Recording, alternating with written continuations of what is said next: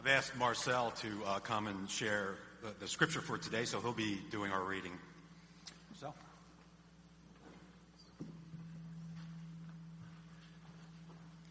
All right, good morning, New Life.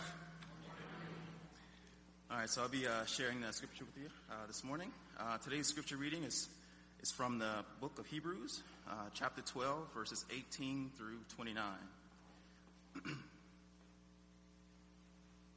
You have not come to a mountain that can be touched and that is burning with fire, to darkness, gloom, and storm, to a trumpet blast, or to such a voice speaking words that those who heard it begged that no further word be spoken to them, because they could not bear what was commanded. If even an animal touches the mountain, it must be stoned to death. The sight was so terrifying that Moses said, "I am trembling with fear." But you've come to Mount Zion, to the city of the living God, the heavenly Jerusalem. You've come to thousands upon thousands of angels in joyful assembly, to the church of the firstborn, whose names are written in heaven. You are come to God, the judge of all, to the spirits of the righteous made perfect, to Jesus, the mediator of a new covenant, and to the sprinkled blood that speaks better word than the blood of Abel. See to it that you do not refuse him who speaks. If they did not escape when they refused him who warned them on earth, how much less will we if we turn away from him who speaks? If we turn, let me start that again. Verse 25. See to it that you do not refuse him who speaks. If they did not escape when they refused him who warned them from earth, how much less will we if we turn away from him who warns us from heaven? At that time his voice shook the earth, but now he has promised, once more I will shake not only the earth, but also the heavens. The words once more indicate the removing of what can be shaken.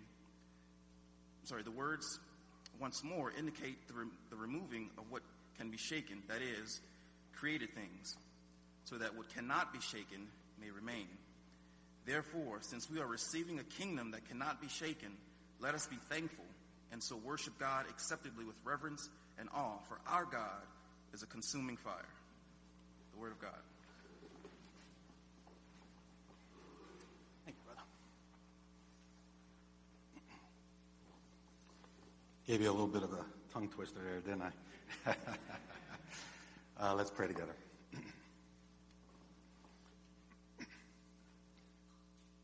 Lord, may the words of my mouth and the meditation of my heart be pleasing in your sight, of God, my rock and my refuge, because I set you ever before me.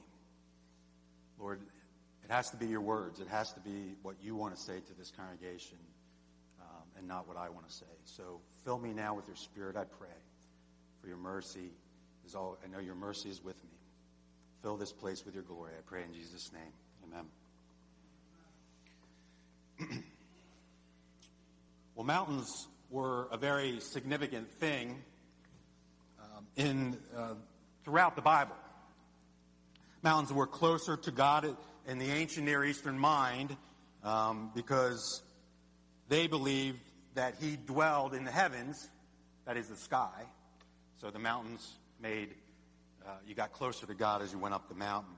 So as a result of all this in the Bible, God often reveals himself on mountaintops. So today we have a tale of two mountains. The outline, as you see it, is we're going to talk about both mountains, what they represent, the choice, which mountain is better, the power needed to live on that mountain, and the result of a life lived on the better mountain. So we're going to talk about the mountains, the choice, the power, and the result. The book of Hebrews is written to urban Christians who are beat up by life and they are suffering. They are asking the obvious question that anyone asks when they face suffering. If God loves us, then why is my life so difficult? As you read through the whole book of Hebrews, what becomes obvious is that these Christians are tempted to turn away. In their pain, they are tempted to look elsewhere besides their relationship with God for their life.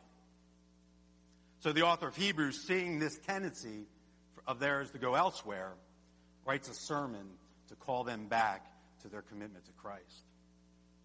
So from now on in this sermon, I'll be talking about the author of the Sermon of Hebrews as just simply the preacher. It'll make things a little easier. His argument is clear. Christ is better than anything you can try to find to heal your pain in your life. So here are a couple examples from the book of Hebrews. Christ is better than angels. Christ is better than Moses. Christ is better than the high priest in the temple. Christ is better than the Old Testament sacrifices. Most scholars think that the original congregation hearing this sermon were Jewish Christians. That makes a lot of sense based on where their hearts wanted to go when they faced persecution and they dealt with their own pain. They desired to go back to the old leader of the Old Covenant, Moses. In their pain, they wanted the old institutions, the temple, the high priest, the sacrifices. They wanted their old messengers, the angels. In the midst of their suffering, they wanted their old life back. It wasn't a better life, but it was a life that they understood in the midst of their suffering. The preacher of Hebrews in his sermon to these Christians will keep calling them back to Christ, who is far superior to anything on earth, anything superior to the old covenant, the old relationship that the Jews had with the Lord. And as we listen to this part, just a small part of the sermon of Hebrews, my hope is that you will hear God calling you back to your commitment to Christ as you face the hardships of your life. So let's talk about the mountains. First, the Hebrew writers talks about this, about us not coming or approaching an unnamed mountain. It's one of fire, darkness, storm, and terror. The listeners would have immediately identified this mountain with Mount Sinai, where the Israelites gathered and Moses went up to the mountain and got the Ten Commandments. You can read it in Deuteronomy 4, Exodus 19. This mountain represents the old covenant. It represents the old relationship that the Jews had with God. And how does the author, the preacher of Hebrews, talk about this old relationship? What pictures does he use? Well, fire. It's dangerous. Darkness. God is hidden. Storm, unpredictable and threatening. Lightning and thunder. We got a pretty good example of this on Tuesday, did we not? I had already arrived, and I was at VBS, and I was looking at, a number of us were looking out the door. The rain was literally going sideways. I felt safe, but it was impressive. And then you go and see all the trees torn from their roots.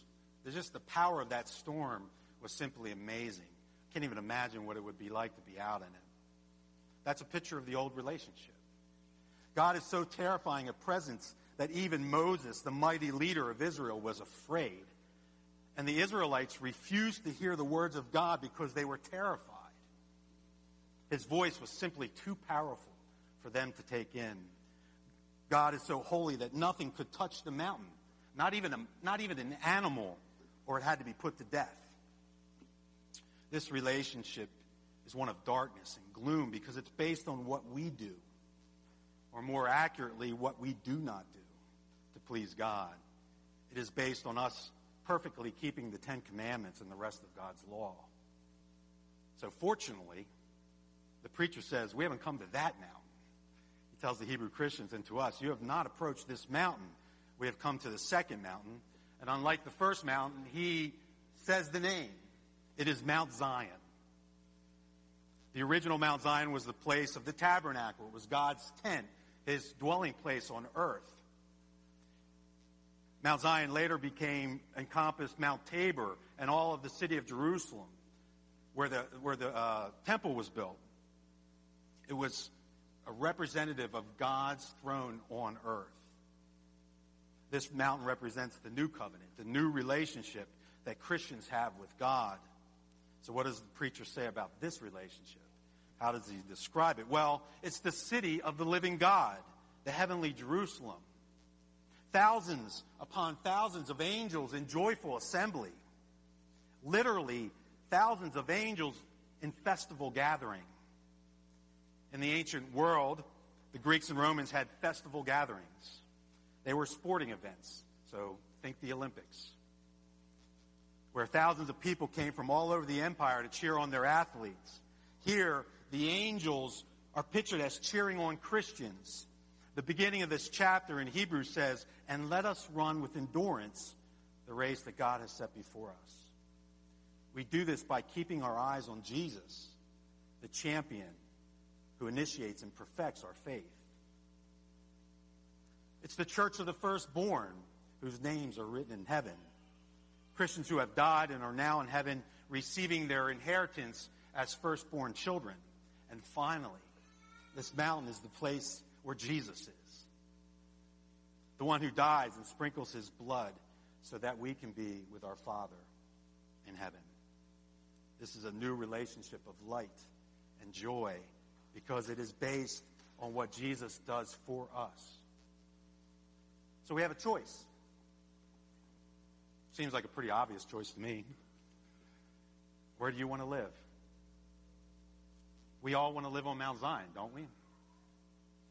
If you're here today and you do not know the Lord Jesus as your Savior, you're not in a relationship with Him, whether you're willing to admit it or not, what the Bible says, what God's Word says about you, is that you live on Mount Sinai. In the quiet moments when you're all alone, you may sense darkness and gloom. God seems hidden from you. And since you live in the United States of America like the rest of us, you probably have tried to do what most Americans do. You say to yourself, I'm a pretty good person. I'm not a murderer. I don't steal. I don't commit adultery. And I hope that's enough to get me to heaven. Well, if those are your thoughts, and I can be honest with you, many of us have had these thoughts in our lives, I have really, really good news for you today. Here's the good news. Your good works are not enough to get you to heaven and to God. Even your best works are like filthy rags before the Lord. And you say to me, well, how can that be good news? The good news is there's another mountain. There's another place where God dwells. And the fantastic news is you don't have to do anything to get it. Jesus does the work for you. And you simply have to invite him into your heart and be in relationship with this God, with this King named Jesus. You get this by asking him into your heart. In Matthew 5, Jesus says, "Do not think that I have come to abolish the law or the prophets. I have not come to abolish them, but to fulfill them."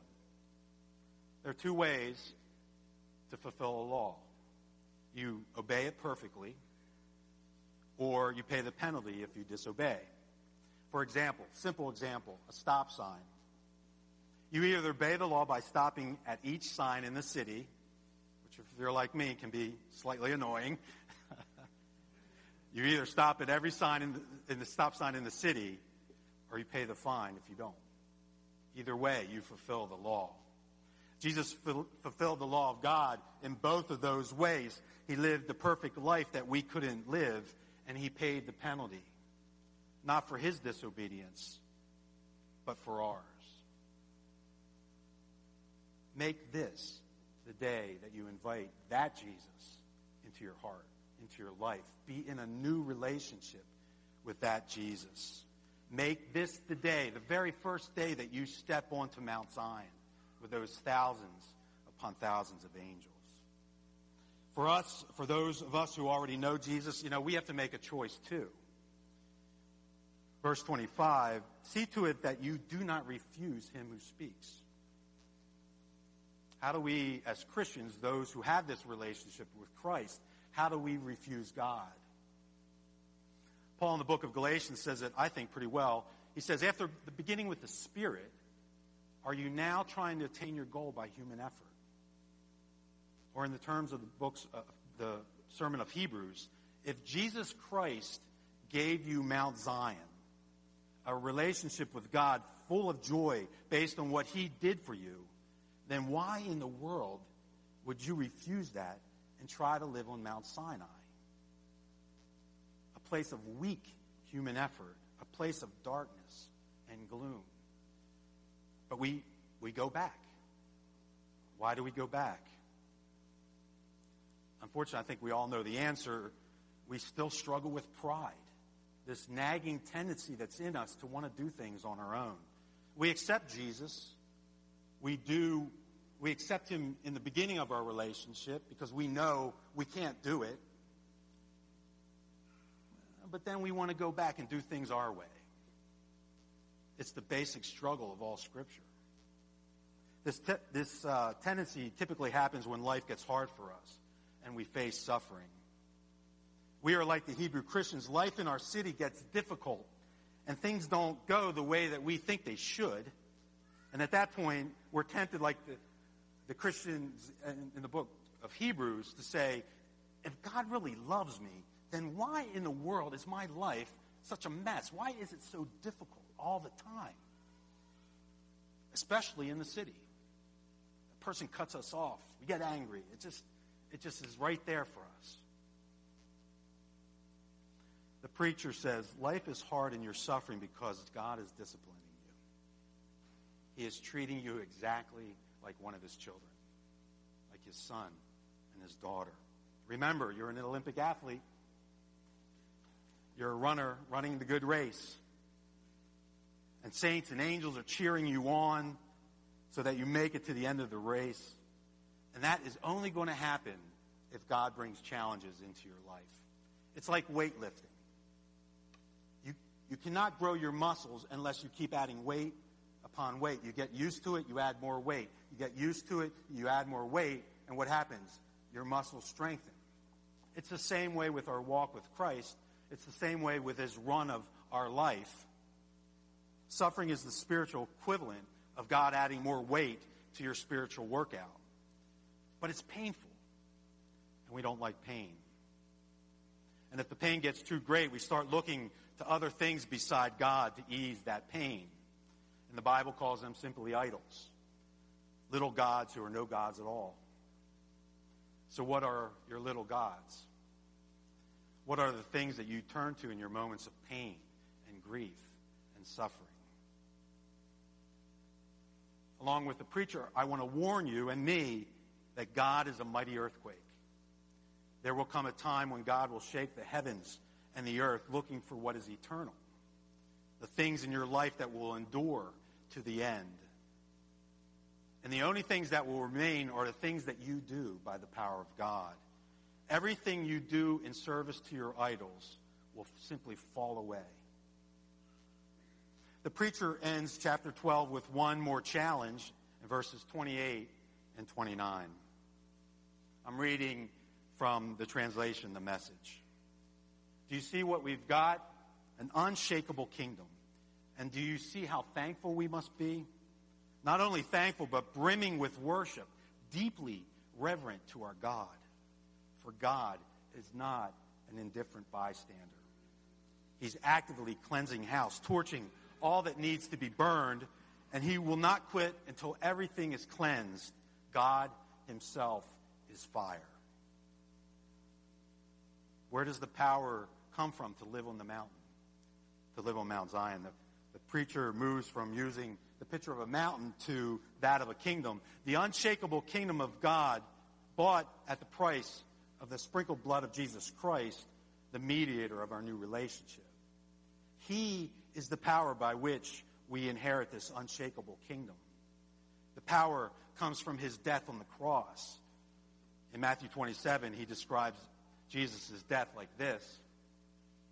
From noon until 3 in the afternoon, darkness came over the land. About 3 in the afternoon, Jesus cried out in a loud voice, my God, why have you forsaken me?" When Jesus had cried out again in a loud voice, he gave up his spirit. At that moment, the curtain of the temple was torn in two from top to bottom. The earth shook, the rocks split, and the tombs broke open. Does that language sound familiar?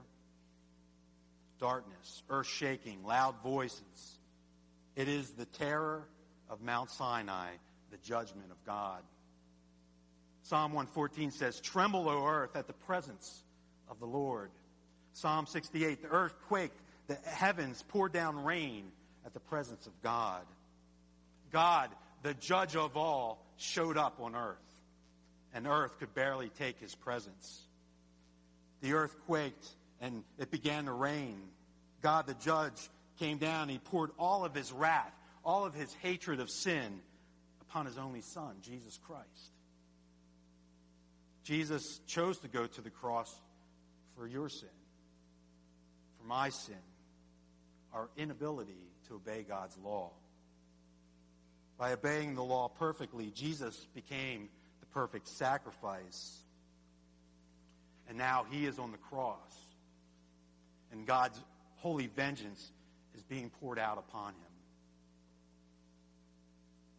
Jesus endures the darkness of Mount Sinai. Before the cross, he only knew perfect intimacy and fellowship with the Father. Now the Father is hidden from him in total darkness. Jesus, in order to bring an unshakable kingdom to us, is being shaken to the point where there is nothing left of him. In order that we may know eternity, all eternity is shaken from him. In order that we may hear the cheers of angels in heaven, Jesus must endure the jeers and the insults of all of his enemies surrounding him on the cross. In order that we may place our feet onto Mount Zion, Jesus had to die like an animal by touching the mountain of God's judgment. And the one I think that unnerves me the most as I think about it, in order that we may appear before God and see our loving Abba Father looking back at us with pride and joy, Jesus had to experience the terror of Moses by looking into the eyes of his heavenly Father and seeing only displeasure and disgust. It was a sight so terrifying to Jesus that he trembled with fear, dying the death that we were meant to die. So the result of living on a better mountain. Can you see how thankful we must be? The result of living a life on Zion, we are thankful to God and to Jesus for what he did. But not only thankful, we are brimming with worship to a God that would sacrifice his only Son in this kind of way. We must come every Sunday morning in utter awe and reverence to our Lord Jesus Christ, who is willing to endure this type of punishment. The result in us must be a stunned gratitude. So here's a really challenging question for all of us. How do we come into the presence of God every Sunday? Today was a great day, full of joy, full of worship. VBS, children singing to the Lord. Last week, the same thing. Just God was with us, and we were brimming with worship. Is that the way we come every Sunday? It's really important that we answer this with all honesty, all integrity. When the clock strikes 10:50, do we, at New Life, hurry as fast as we can to come up here into the sanctuary, into the presence of the living God? We should be fighting over one another to get up here.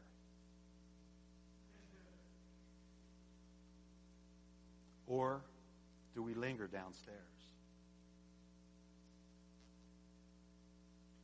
Do we enter the sanctuary with reverence and awe like we did today, or do we casually make our way in? Chatting all the way, and even when the worship leader has already begun the songs? I know the answer. I know it for me, and I know it for you, because I see myself sometimes, and I see you. We at New Life oftentimes are weighed down and exhausted with the cares of this world. That we have stepped foot in that moment on the wrong mountain. we have become casual sometimes about the gospel. Somewhere along the line, we have shifted from the joy of Mount Zion to the gloom of Mount Sinai.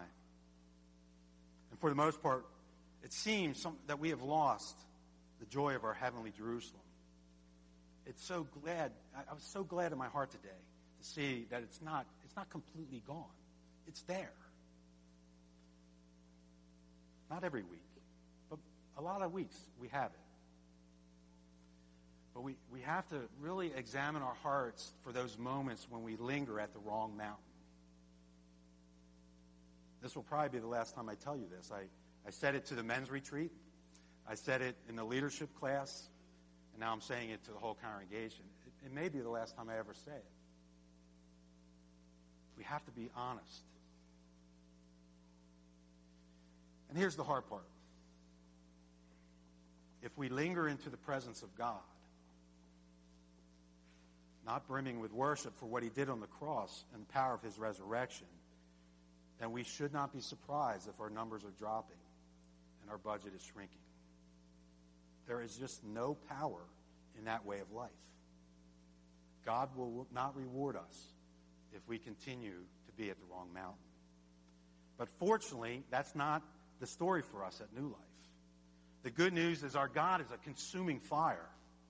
He is cleaning house, torching everything that needs to be burned.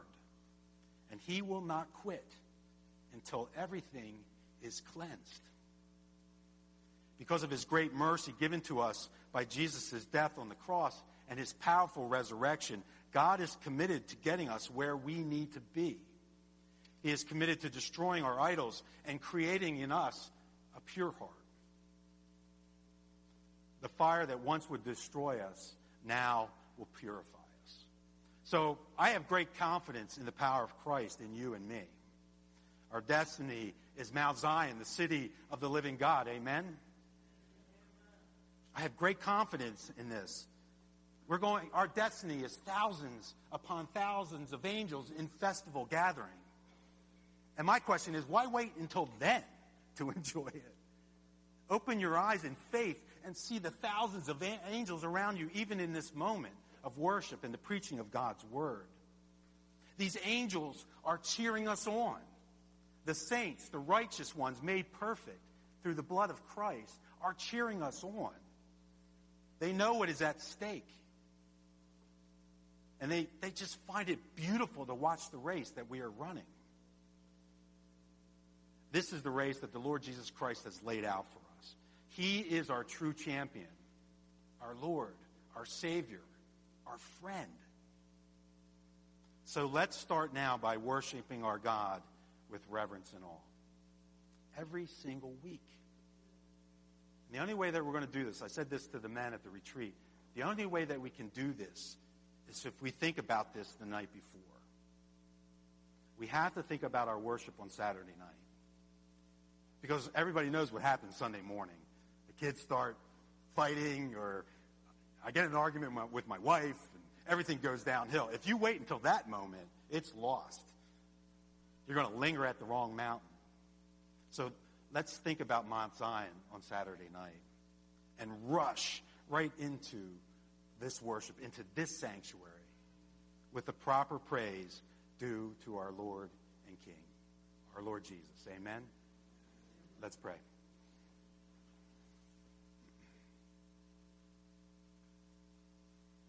Lord, what can we say to all of these things? That you would die that kind of death for us is just simply stunning. And we barely know what to say, so we ask that you would fill us to the fullest measure of your Spirit, that we may be brimming with worship towards you, our God and our Savior.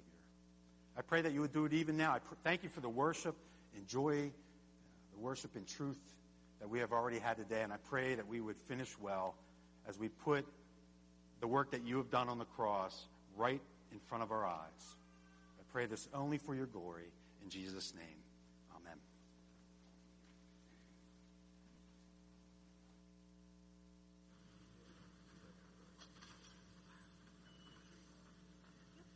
Wow. That's great news. We have good news to celebrate, that our God calls us friend. And as we sing this song in worship, I pray that's our choice moment by moment, that we're choosing to abide at the Mount Zion, where his presence is with fullness of glory and great joy. Let's stand together and celebrate our friendship with God.